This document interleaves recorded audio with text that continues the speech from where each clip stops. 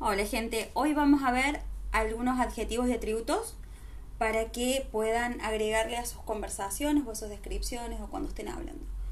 Para los que recién se están conectando y no me conocen, mi nombre es Anabel, me dicen Miss Lana y la idea de estos audios es que ustedes practiquen su pronunciación en inglés. Yo digo la palabra y ustedes la pronuncian después. Tienen tiempo para practicarlo. Así que suerte. Bad. Beautiful.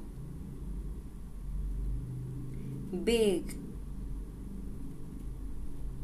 Boring. Calm. Cheap. Clear. Cold. Complicated. Curious. Dark. Difficult. Dirty. Dry.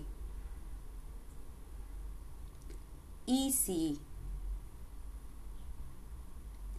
Empty.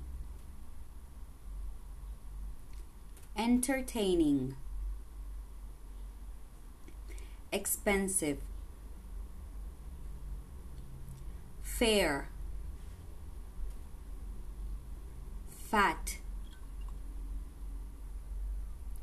Few.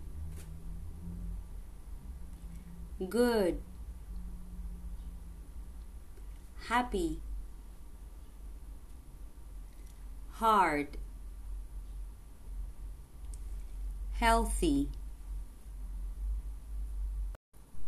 Claramente esos no son todos los adjetivos o atributos que podemos encontrar en inglés, pero la idea es que vayan practicando de a poquito y en los próximos episodios les voy a agregar más adjetivos y más atributos para que sigan practicando.